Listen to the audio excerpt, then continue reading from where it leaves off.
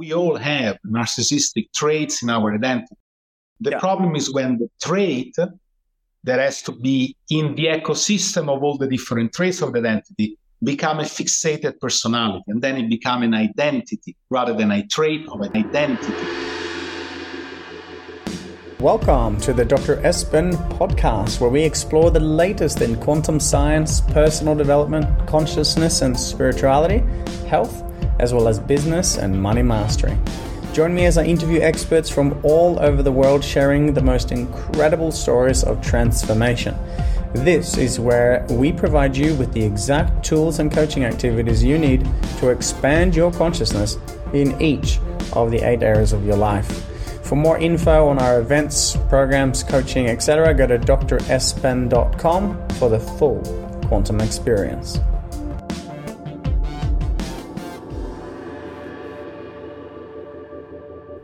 Welcome, friends. Welcome to the Dr. Espen podcast. I am joined today by David Verdesi. This is going to be a very interesting conversation about how to reach peak performance or full potential, but also really why we're searching this and what really we may be searching underneath the surface. This is an exciting conversation. I've known of David's work for quite some years now. He has spent 30 years traveling the world, extensive research, and gained a lot of wisdom into traditions such as Christianity, understanding the basics of what this means and where power or potential could come from in that regard. Buddhism, Hinduism, Taoism, Kabbalism, which is really the Kabbalah, which is exciting to see if we can have some time to discuss that, but also anthropology, psychology, neurobiology, quantum physics, and of course, a deep introspection into the human psyche. Who are we? What are we? Why are we here? What's the ultimate purpose? And there's some high-level conversations coming our way. So I'm really excited to spend this time with you, David. As I briefly mentioned to our listeners and viewers, you've spent over 30 years traveling the world. And from my research on you, I've seen that you've taken a lot of time out to study some of the masters across traditions, religions, areas of the world, and you've picked up some very, very special and powerful tools. I'm excited for this conversation. Let me just firstly say, welcome, David. How you doing, man? Thank you very much for having me. And yes, I'm doing fine. Thanks. Thank you so much. That's exciting. So, David, my first question to you is, what inspired you to search the world for superhumans? It is a very good question. Let me say that what I thought was the reason and what I saw and see that is the reason for many people to search for some kind of personal power. It is not the reason, the real reason, let's say like this. So you start on a journey thinking, well, I'm doing this because of this, and that, and everything is very clear in your mind and you believe it, and that's your truth. And it's quite interesting because years later you discovered that that was not really it. That was sort of a story that you concocted to justify something deeper. But let me answer a bit more directly. So,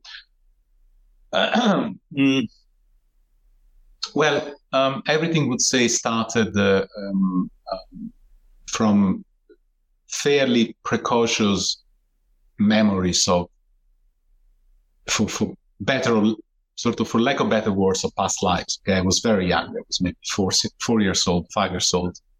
And these very vivid memories of very consistent memories of things that I could have not known. I was born in Italy in a context where nobody knew about, Buddhism or Hinduism. There was no internet, there was no smartphones, there was no Google. You just wouldn't see these things, right? And this very haunting, not just memories, but sort of remembering what I was doing, how I was doing it, who I was doing it with, and these continuous instructions that I was receiving in both dreams, but also very vividly with my open eyes, sort of, this very vivid vision that was sort of bring me away from this reality. That probably was really the beginning of it. And then along with that, in parallel, I was raised in a priest school, sort of.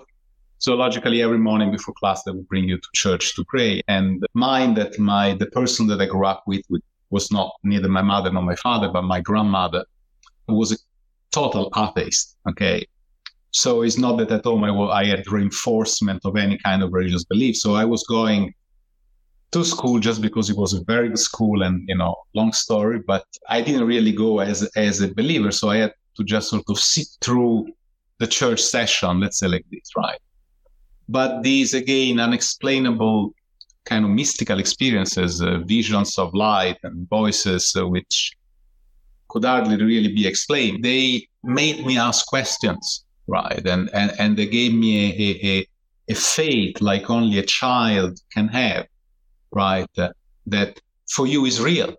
I was seeing all these masters. I remember how to meditate, and I already know how to do certain things. And I would tell my grandmother everything that I see in my vision, and how I was instructed by these teachers in my visions to do this and this and that. And I show her things, and then going, whenever I was going to school, I would have this, mystical experiences with the music in the church, and so for me it was a fact that the line, that the boundaries of the barrier between the waking world and another or other realities was very fluid, and somehow for me it was normal to have access to it, right?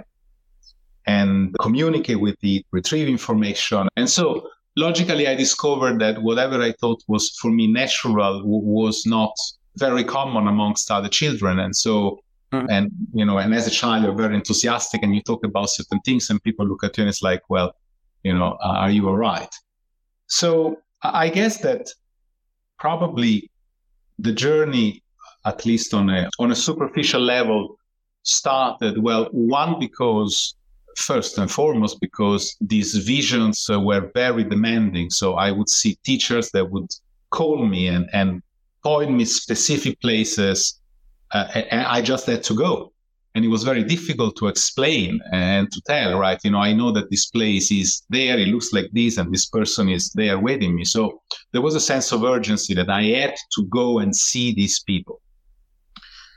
The second point was probably, trying to convince or prove to others and to myself and to others that I was not crazy, right? That it's like, I see these things and they're not my imagination, right? And so it probably was a bit of a combination of these two.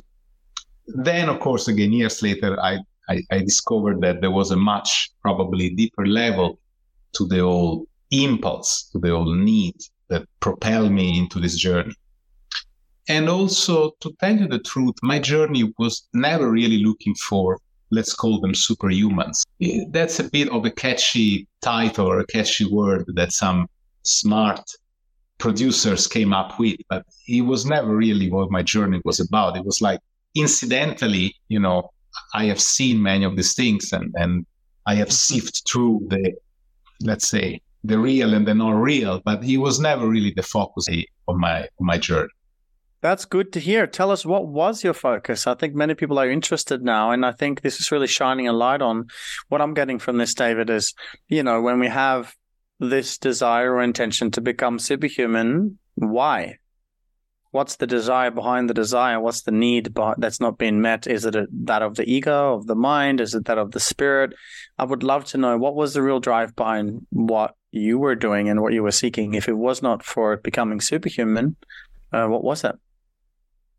Well, I mean, again, for me, it was a matter of closing a gestalt. There was these visions were really haunting, and to the point of not being disturbing, but they were like really consistent. And so I just had to do it.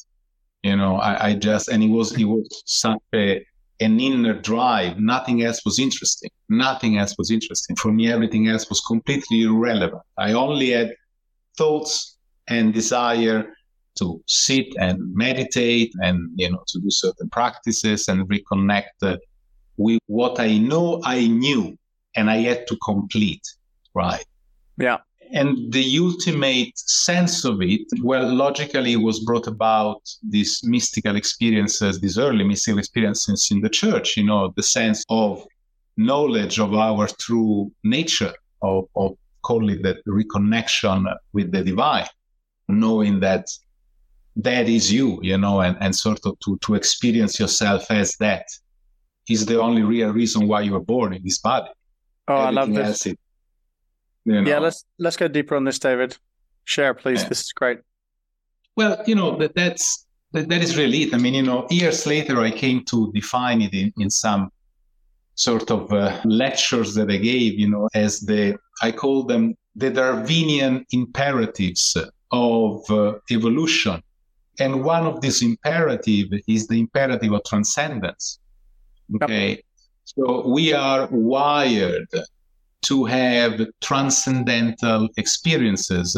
And when I say that it's a Darwinian imperative, it means that we are psychologically and biologically driven to it. Okay. Yep. So we need it.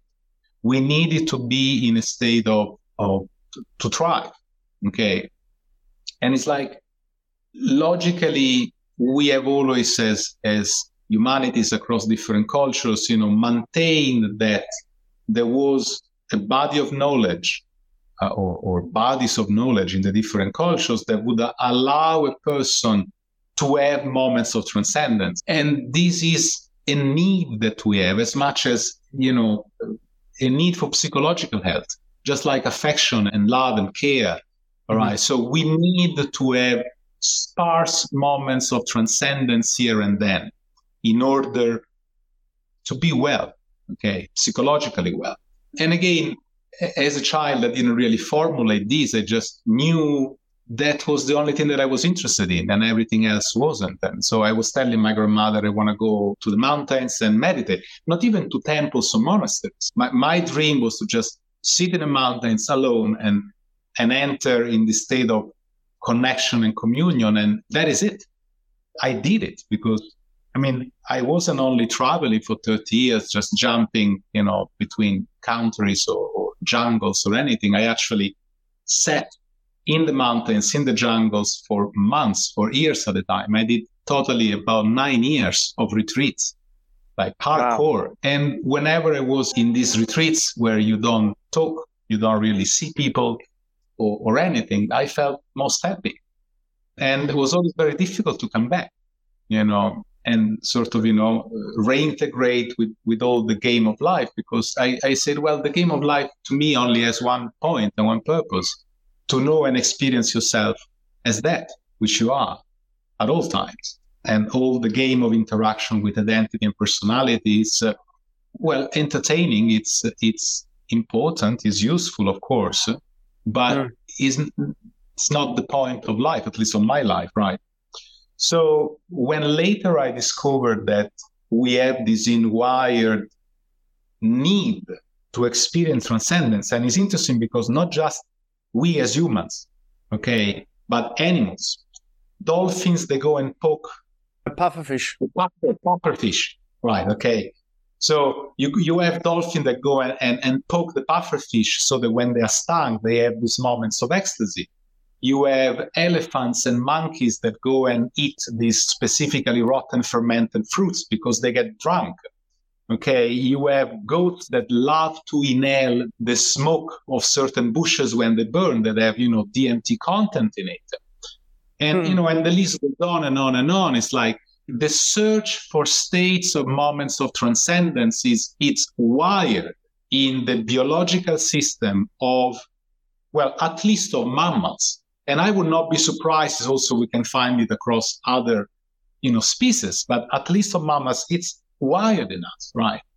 And then you go and see that, we actually have an endocannabinoid system inside our body, and we have a production of dimethyltryptamine and inside our system, right?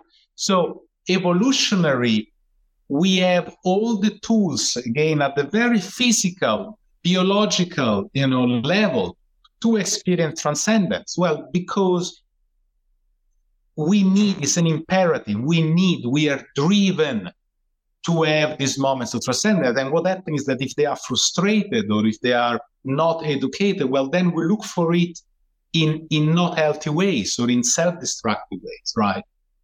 And I don't need to go and make examples of it. I think it's pretty clear, And so the drive that young people have to transcend, you think of raves and parties and celebration and alcohol and destructive behavior and adrenaline and car races and whatever, okay?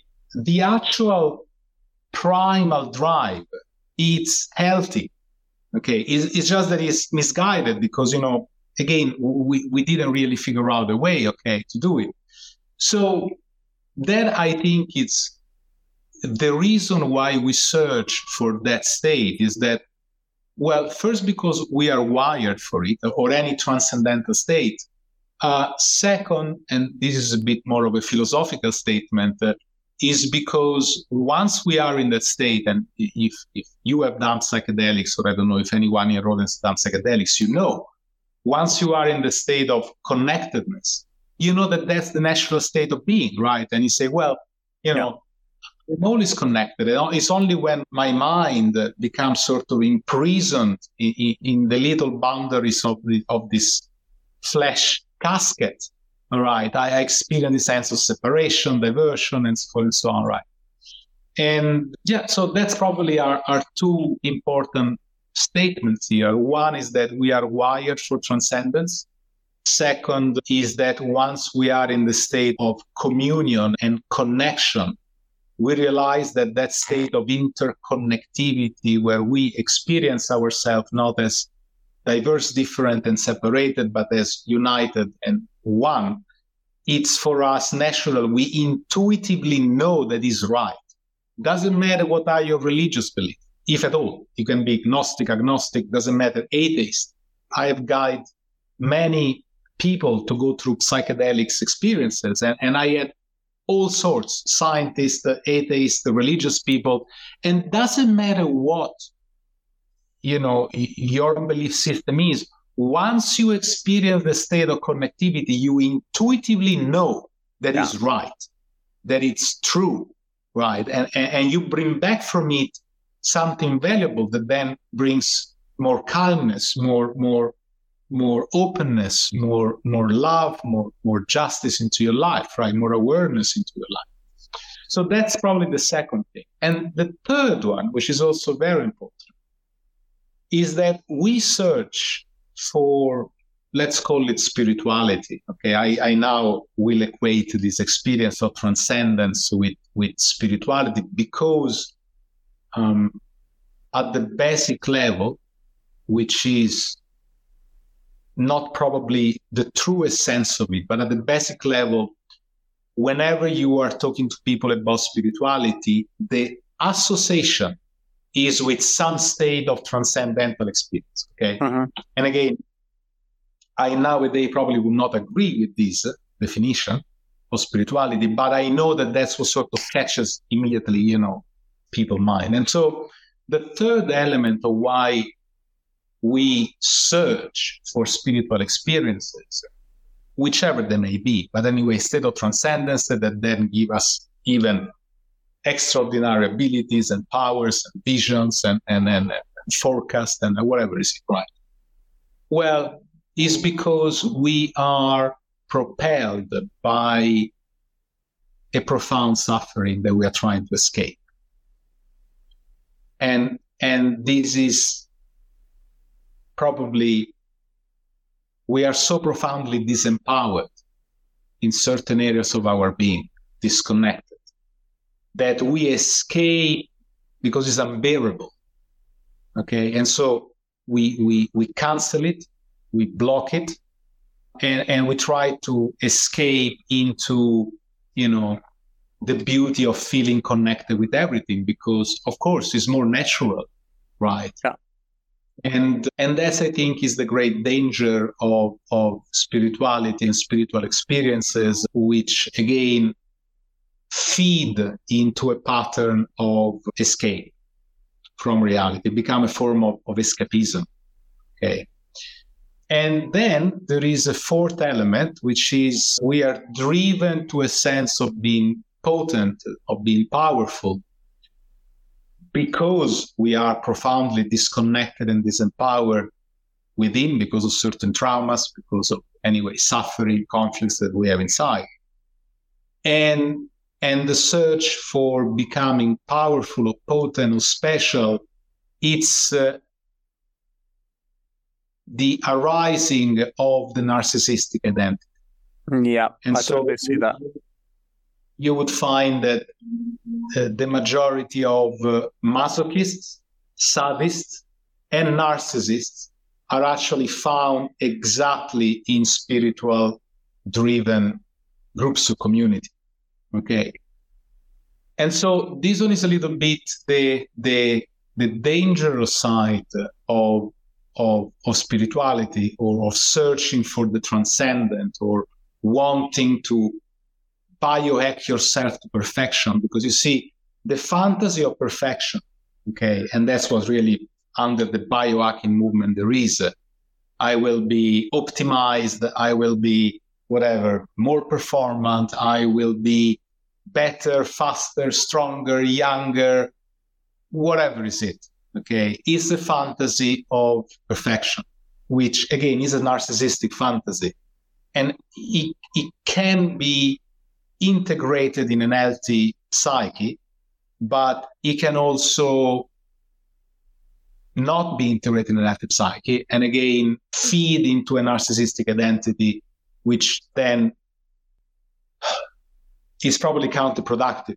Okay, and because you create bubbles of realities where you are perfect, you are potent, you are optimized, you are performant, but you are a psychopath, unable to really love and connect. Okay, so I hope that this one gives an answer. So we touched about 4 or 5 main elements in this search and in this drive, and I can tell you very honestly that I went through all 5 of them. Okay, and the journey, it's not like black and white. Oh well, you are only doing it for this or for this or for this or for this. It's shades that kind of interweave with each other. All right, so there is a bit of this into the mix, and there is a bit of that, and a different phase of your life. One element is a bit more dominant. So you go through the narcissistic phase of your development as a human being, and it's fine. Okay, it's not to be shamed, because the development of the narcissistic persona, it's fundamental in the healthy development of the psyche. You need to fall in love with yourself. The myth of Narcissus is the person that sees the reflection of him or herself and say, wow, I'm beautiful. Okay, and so you fall in love with the image of yourself. Yeah, and there is nothing wrong with it. It is important. And so many people have a skewed perception of narcissism, thinking that it's only negative. So it's important that you that would be a terrible mistake to say so. We all have narcissistic traits in our identity. The problem is when the trait that has to be in the ecosystem of all the different traits of the identity become a fixated personality, and then it become an identity rather than a trait of identity. Yeah. Okay. So, narcissism is perfectly fine. We all have it. We need it. Okay. There's nothing wrong with it, but it has to be well integrated in the totality of the persona. And so the problem with people attracted to spiritual practices, and in this sense, biohacking, which is the spiritual practice, is the sense of transcendence. Biohacking is the sense of power and control over time, over your body, over the perception that you have yourself. So is a sense of control and power, right? So the two sides of the coin, you have to be careful not to feed into this narcissistic identity, because it can backfire, right? So you enter into, let's say, the spiritual journey to eventually transcend or lose some of these narcissistic traits, okay? Mm-hmm.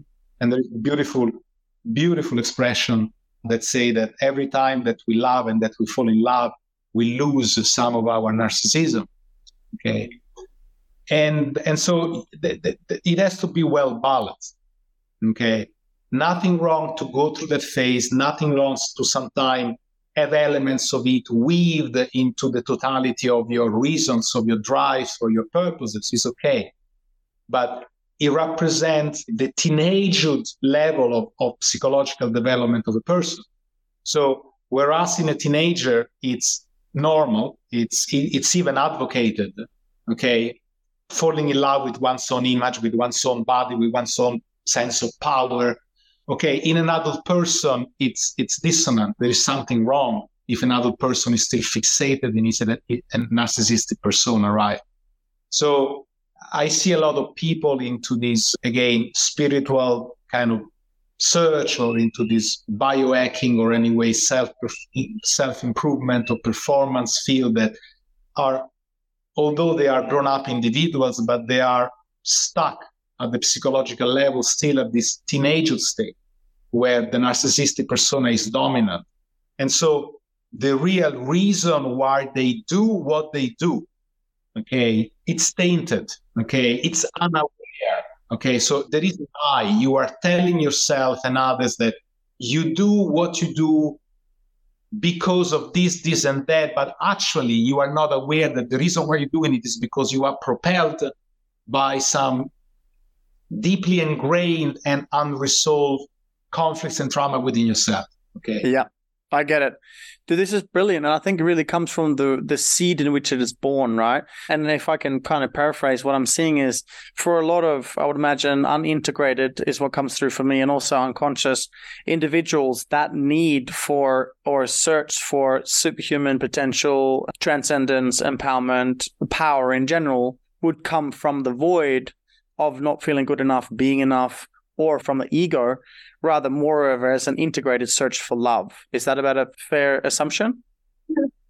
Yeah, I mean, it is very important to question the reasons. And the mind would suggest to you, well, I'm doing it for this and this very noble reason. I want these powers to help others, because it will bring me closer to God, because you see, like a stepping stone to something greater, to a sense of communion. Those are all lies. Okay, those are all lies. But those lies are so strong and true to your mind, the story, the narrative that you have created, okay, that they are very hard to break and dissolve.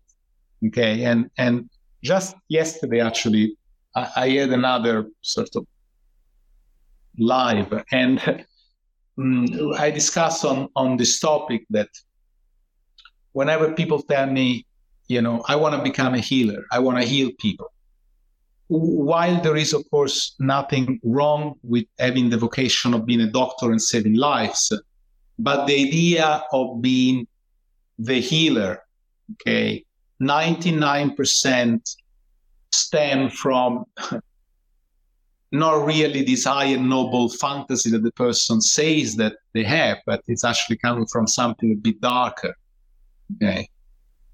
And mostly sense of impotence, sense of inability to resolve and their own life, sense of profound guilt and shame over events that have happened. And so it's a sublimation and a compensation. Whenever someone tells you, I want to be powerful, have superpowers, or I don't know, be able to do this and that, to be a healer, that person, because I want to help others, and it's very demonstrative. It's like a declaration, and you shout it out loud to the four corners. Everybody needs to hear that you have these very noble intentions.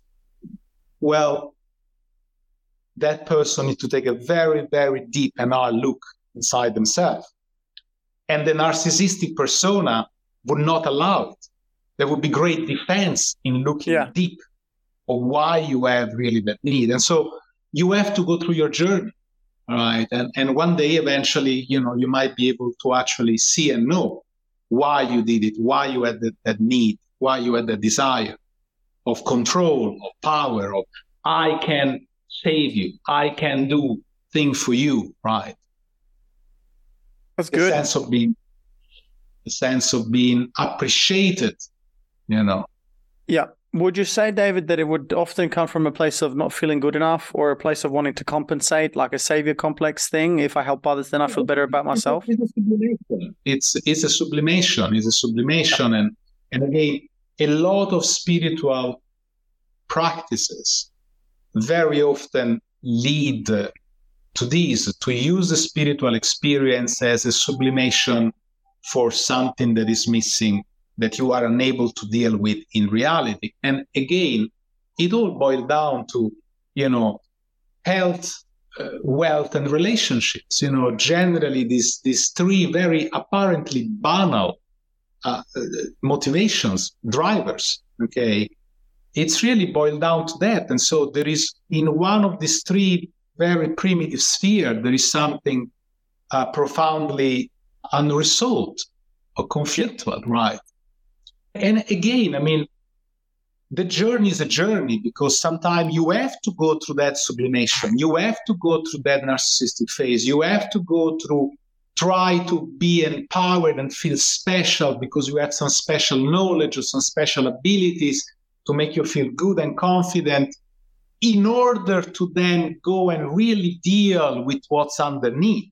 Mm-hmm. You understand? So there is no wrong in all of this, okay? It's more a reflection on what was my journey, what I discovered, through the years, that yes, there was some element that was very pure, that was very clear, and there were other elements that weaved into it, which in the beginning I didn't see.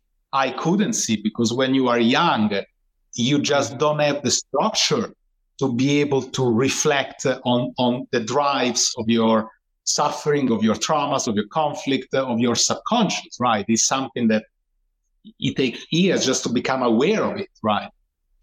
And so again, there is no wrong. It's just a reflection, okay? What was my journey, and then after I've seen it inside myself, well, logically I started to see it, outside, okay? Thank you for this, honestly. And I know this can be certainly challenging for the mind, or for the ego, if that's the thing we want to call it, whatever, when we really take this opportunity to reflect on the deeper intention behind the intention, the deeper desire or drive behind the desire to be special, to be successful, to be healers, to be impactful, to be saviors in whatever way, shape, or form. I really like this. And I think, yeah, go ahead. To be perfect, to be potent and powerful. To have a perfect body and then a super performant mind, and always have positive, good emotions, and be able to do everything through life and be motivated, is the same fantasy. It's a fantasy of power. It's a fantasy of perfection.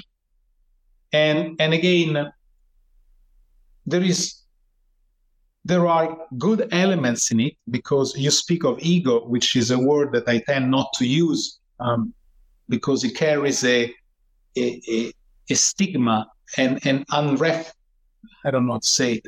Let's say that it carries a stigma, so I rather don't use this word. But if we use it in a very strictly psychological, psychoanalytical sense, the ego has two modes of existence. It's either it feels potent, and that's healthy, okay, or it's depressed. So it's this called the thanatos drive, the death drive. So for the ego to feel potent, it is important. We cannot underplay the importance of the ego and the need that the ego has to feel potent. Yeah. Okay. Because otherwise the death drive, pulls it. And so the ego is constantly pulled between these two forces. Okay. It's called eros and thanatos.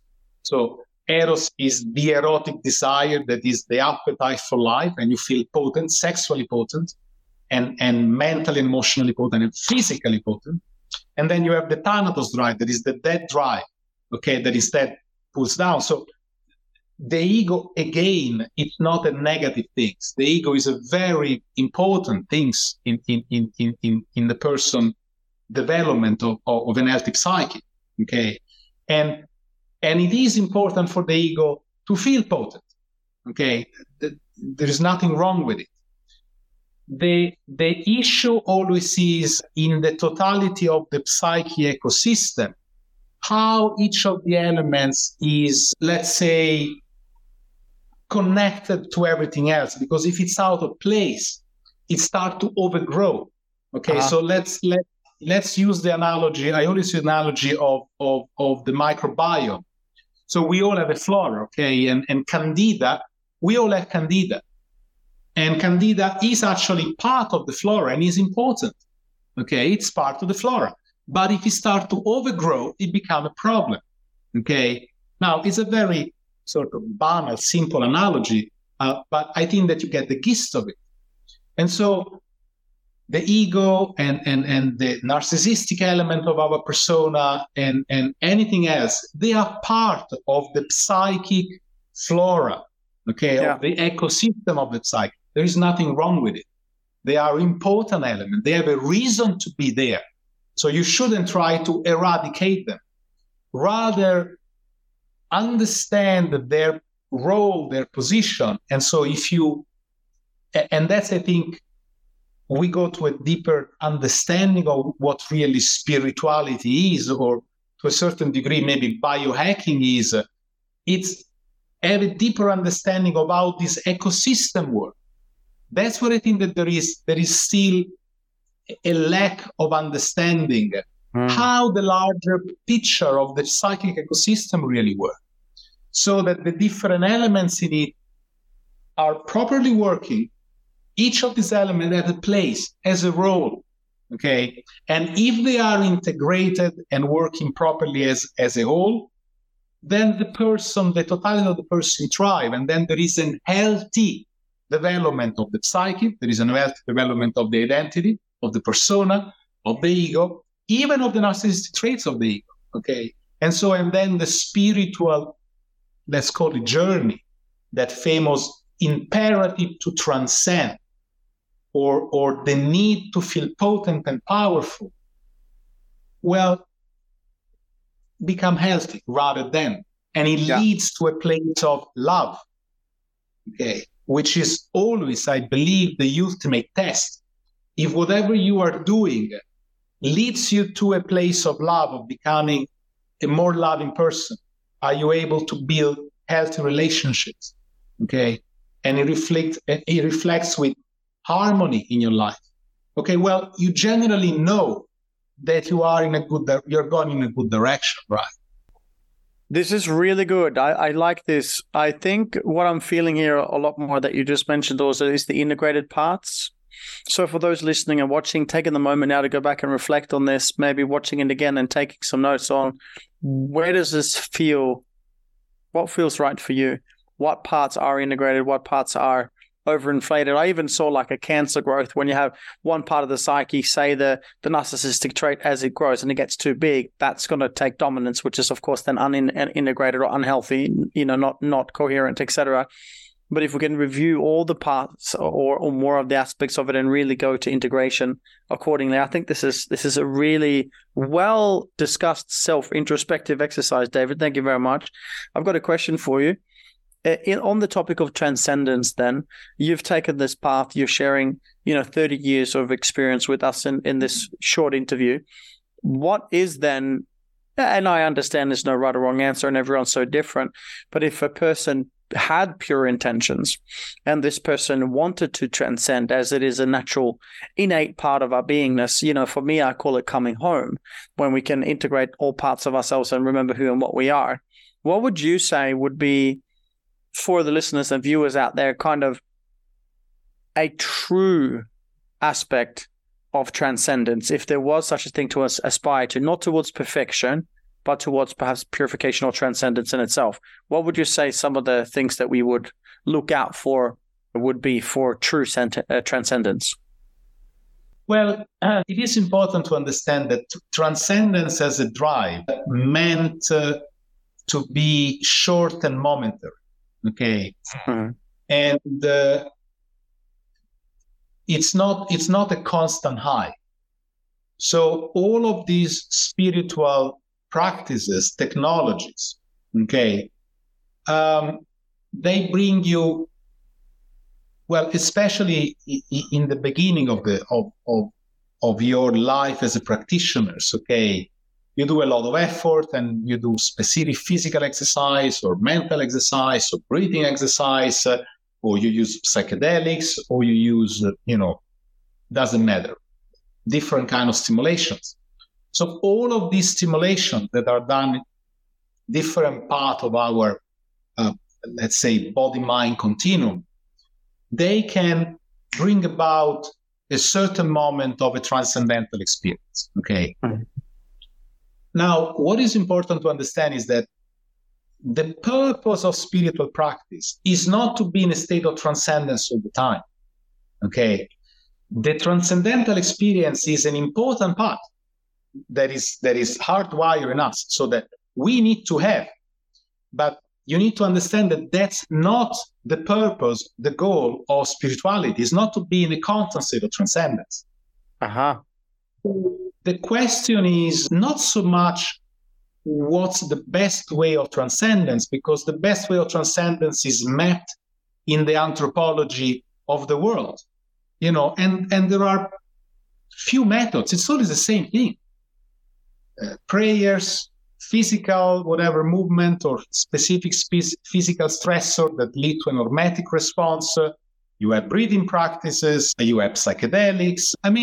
You have specific working with specific emotions, or there are really few things. That doesn't matter where you go in the world. Okay, the basic elements of the cake, it's always the same, right? Mm-hmm. And in the beginning, I was curious if I could find something different. Okay, well, that's something that has been overlooked. No, I can tell you that from China to India to Tibet to Southeast Asia, whatever, Malaysia, Indonesia, the Pacific, the Middle East, whatever, all the way to the South and Central American traditions, and even the little that I've explored of the Australian native tradition, the elements are always the same, right? Uh-huh. Just that in different cultures, they are differently combined. And so, you have some cultures, okay, let me, for example, do the example of China and India that are very physical. And so states of let's say, call them transcendence, or state of superhuman performance, or state of high, are brought about by an intense work with the body. Okay, you think of all this internal power tradition in China, or all the yoga, traditions in India, right? Okay. And then on the other side of the spectrum, you have traditions which are purely contemplative, or 90% they only use, mind and whatever, meditation. And then you have everything in between, right? Okay. Mm-hmm. But again, the elements are always the same. And that's probably one of the things that I discovered in my journey, that every single culture that I went into, and I went, for the high performers within the cultures, even the people that could do miracles, that could levitate, that could set things on fire with the thought, or whatever, could do these amazing things. But ultimately, the tools that they have are always the same. There is nothing new. Okay, and there is no real deep secret other than understanding how these different elements are combined and then baked together to a certain extent, right? And there is no cooking formula that is better than a different cooking formula. It also boils down to personal to culture, to inclination, to constitution. Okay, and so you find people that work better with a certain combination of elements and practices, more physical or more mental or more whatever is it, okay, emotional, or other people that work better with a different mix. Okay, but what is important to understand is that the ultimate result, when you have these extraordinary people like the Buddha or whatever, some of these great enlightened beings or these great saints, it's not that, they had the secret sauce. No, you could have a completely different sauce that it will work very well. So what lead a person, okay, to that ultimate degree of becoming sort of an Olympian and an Olympic level achiever in this? It's not the specific formulation that he used of 30% physical, 20% mental, 30% emotional, and whatever is it, okay? Because you could find a completely different combination of elements that work as well as, but that ultimate level of achievement that sort of bring about that state of liberation or enlightenment, it's actually beyond all of this. Okay, so all of these practices, you asked me about the ultimate tool of spirituality or transcendence. There isn't one. Okay, there are excellent systems, traditional systems, and they're all equally good. They all have equally the chance of producing incredible individuals. Okay, there are incredible philosophies, and each one of them is as good as. Okay. And then there are modern formulations where, to a certain degree, the biohacker, and, I logically also did it and do it. It's like, constantly, because after you have a thorough knowledge of the alphabet, of the mechanics, or let's call it of the laws of music, okay, you study counterpoint, you study harmony, okay, well, then you can compose music because the notes speak to you, right? And so you have traditional systems, and then you have also modern understanding of the systems. And sort of the biohacker is that, it's someone that, okay, I know how this and this combine, and if you combine them, you will have this result. Okay, well, that's for me evident. I know that if you combine this practice or this breathing or these psychedelics and this meditation, you will have this result. You just see it, you know it, because you know the structure, you know the logic, you know the mechanics, you know the alphabet, you know the laws of how these things work. The question is how these then apply to the substrata of the individual differences, because I know how combining this practice, this movement, this breathing, these psychedelics, this mental image, this blah, blah, blah, does, okay? But how do I apply to the specific substrata of the person, of the psychological condition of the person? Yeah. That cannot be done or given on large scale, because, how that specific mix will work for you. Okay, it's well, let's say that I can create a recipe that I can guarantee that will give certain result for everyone. Okay, yes, that's easy. All right. But then if we speak about, do you really want to give a person the breakthrough, how they can move to the next level? Well, then it has to be formulated for that person. I need to have a profiling of the person. I need to sit with the person. I need to be with the person. So there is an aspect that it's more than just techniques. There is, the techniques, the perfect technique doesn't really exist. You have well-composed, well-produced, well-choreographed sadhanas, practices that work for everyone at a certain level. But then it's only the one-to-one interaction between teacher and student that can really bring the person to the next level or whatever it is that they are and they need to be. And so, when I started my journey, there was no internet, there were no smartphone, there was no Google. There were even very little books about this knowledge. So if you want the knowledge, you had to go and sit with the shaman in the jungle, or with the monk in the cave, or with the yogi in the mountain, and sit with them for like months or years. And that's what I did. And you get that knowledge by being with the person, and the knowledge comes from the relationship with the person. It's not just, I give you this pranayama to do. Yeah. It's much more than that. That's just 10%. The real transformation happened between the interaction between teacher and student. Is the psychology that unfolds in between, the psychodrama that the teacher creates for the student, that triggers the growth, is not the technique. And so when you ask me about the ultimate tool for transcendence or biohacking or spirituality, I say that there is a gross misunderstanding that it can be done by some amazing technique. No, the technique can be very good. Absolutely is important to have a good technique, but 70 to 80% of the work, of the transformation, of the secret sauce is the relationship that is established between the teacher and the student, is the psychodrama that the teacher creates for the student, is the transfer in a very Freudian sense that is established between teacher and student. That is what allows that superhuman transformation. That would allow a person to bloom, okay, to his highest potential. And that you can't fake it. You cannot substitute it with just, an online course, an online seminar.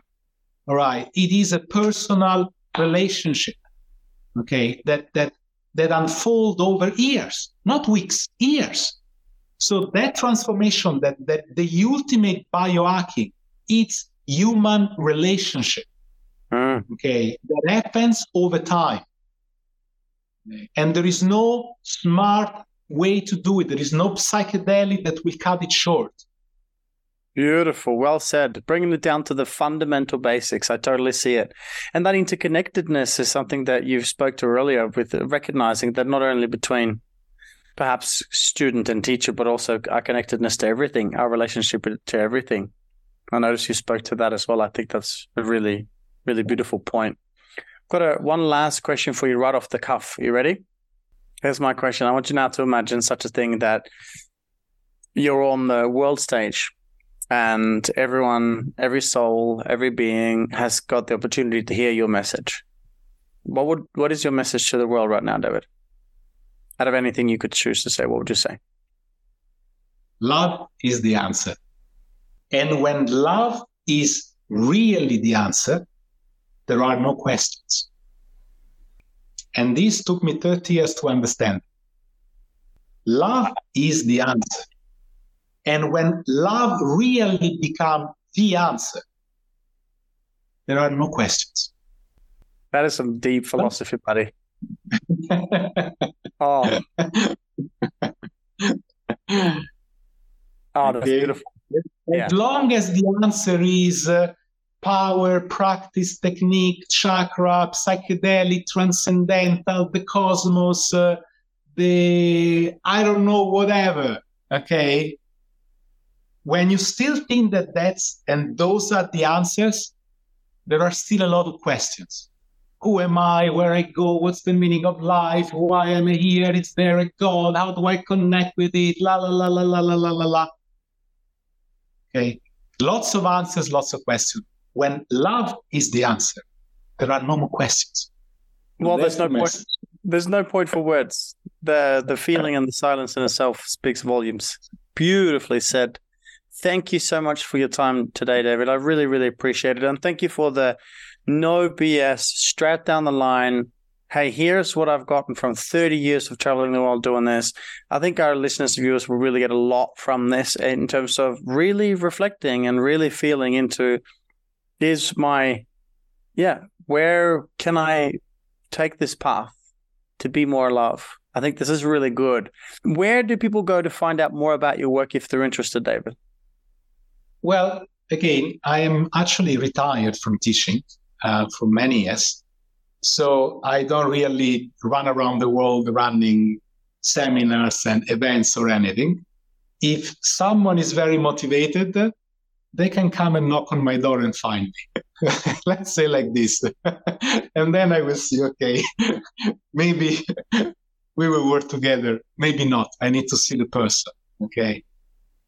Well said, the real relation is the relation that is established between teacher and student, and it can only be person. So I'm available because for me at the moment is an hobby that I do. When someone really come and knock on my door, like I came knocking on the door of my teachers, I literally went there knocking, waiting. Okay, and if there is an affinity, then the relation will bloom into something, and then it will grow. That's what I think is the most important thing.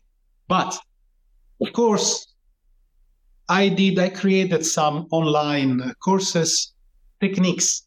Again, there is thousands of techniques out there. There is millions of online courses. So I know the limits of it. I just very honestly told everyone the limits of it.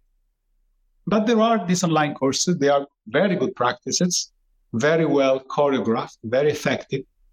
So if you want to wet your beak, so to speak, try some of these practices. They're very good. I don't know what else it is. Yeah, it's all there. There is the website, there is the platforms, there is online courses, and again, it's like I've codified and scripted and perfected many techniques and many practices. Okay, I went through a phase of my life where I really was fascinated by the underlying algorithm of all these practices in different cultures. So I spent a lot of time comparing them, understanding the underlying structures, deconstructing them, re-engineering them back to test if they would work. So I have a fairly comprehensive understanding of how all these practices and techniques work to trigger or to bring upon very specific results. Okay, from psychic abilities to state of transcendences to state of bliss and so forth and so on, enlightenment, illumination. Yes, okay, I went through the phase and I know what I'm talking about. That's for sure. You are interested in that? Please, it's good. Some of it, I just created few things, mostly something about breath work and something about some interesting approach to deep level meditations. So this I made, public. But again, I insist that the real transformation, the real work, happens when a relationship is created. Okay? Beautiful. Thank you so much for that. David Verdesi, everybody, go check him out online if you're interested. I've seen some of your work, and I think the practices, as you speak about the frameworks, are absolutely phenomenal. And then we should all discern which techniques work for us and, how we can stay on the true path towards love. I really appreciate it. Thank you so much for your time. It's greatly appreciated. Yeah, thank you so much for sharing your wisdom with us all the way from Monaco. Now, you got to go to Monaco if you got to find this guy. And you've heard it here first. Thank you again. God bless you, buddy. Thank you so much for your time. And we're looking forward to chatting again. Once again, thank you so much for listening. And if you want to learn more about how to walk the quantum path into life mastery, business mastery, if you want to learn more about our live events or coaching or anything that we offer, go to www.drespen.com. That's DRESPEN.com, or email info@drespen.com. And let's find out how we can help you take your life, your business, and your mission to a whole nother level. We'll see you next time.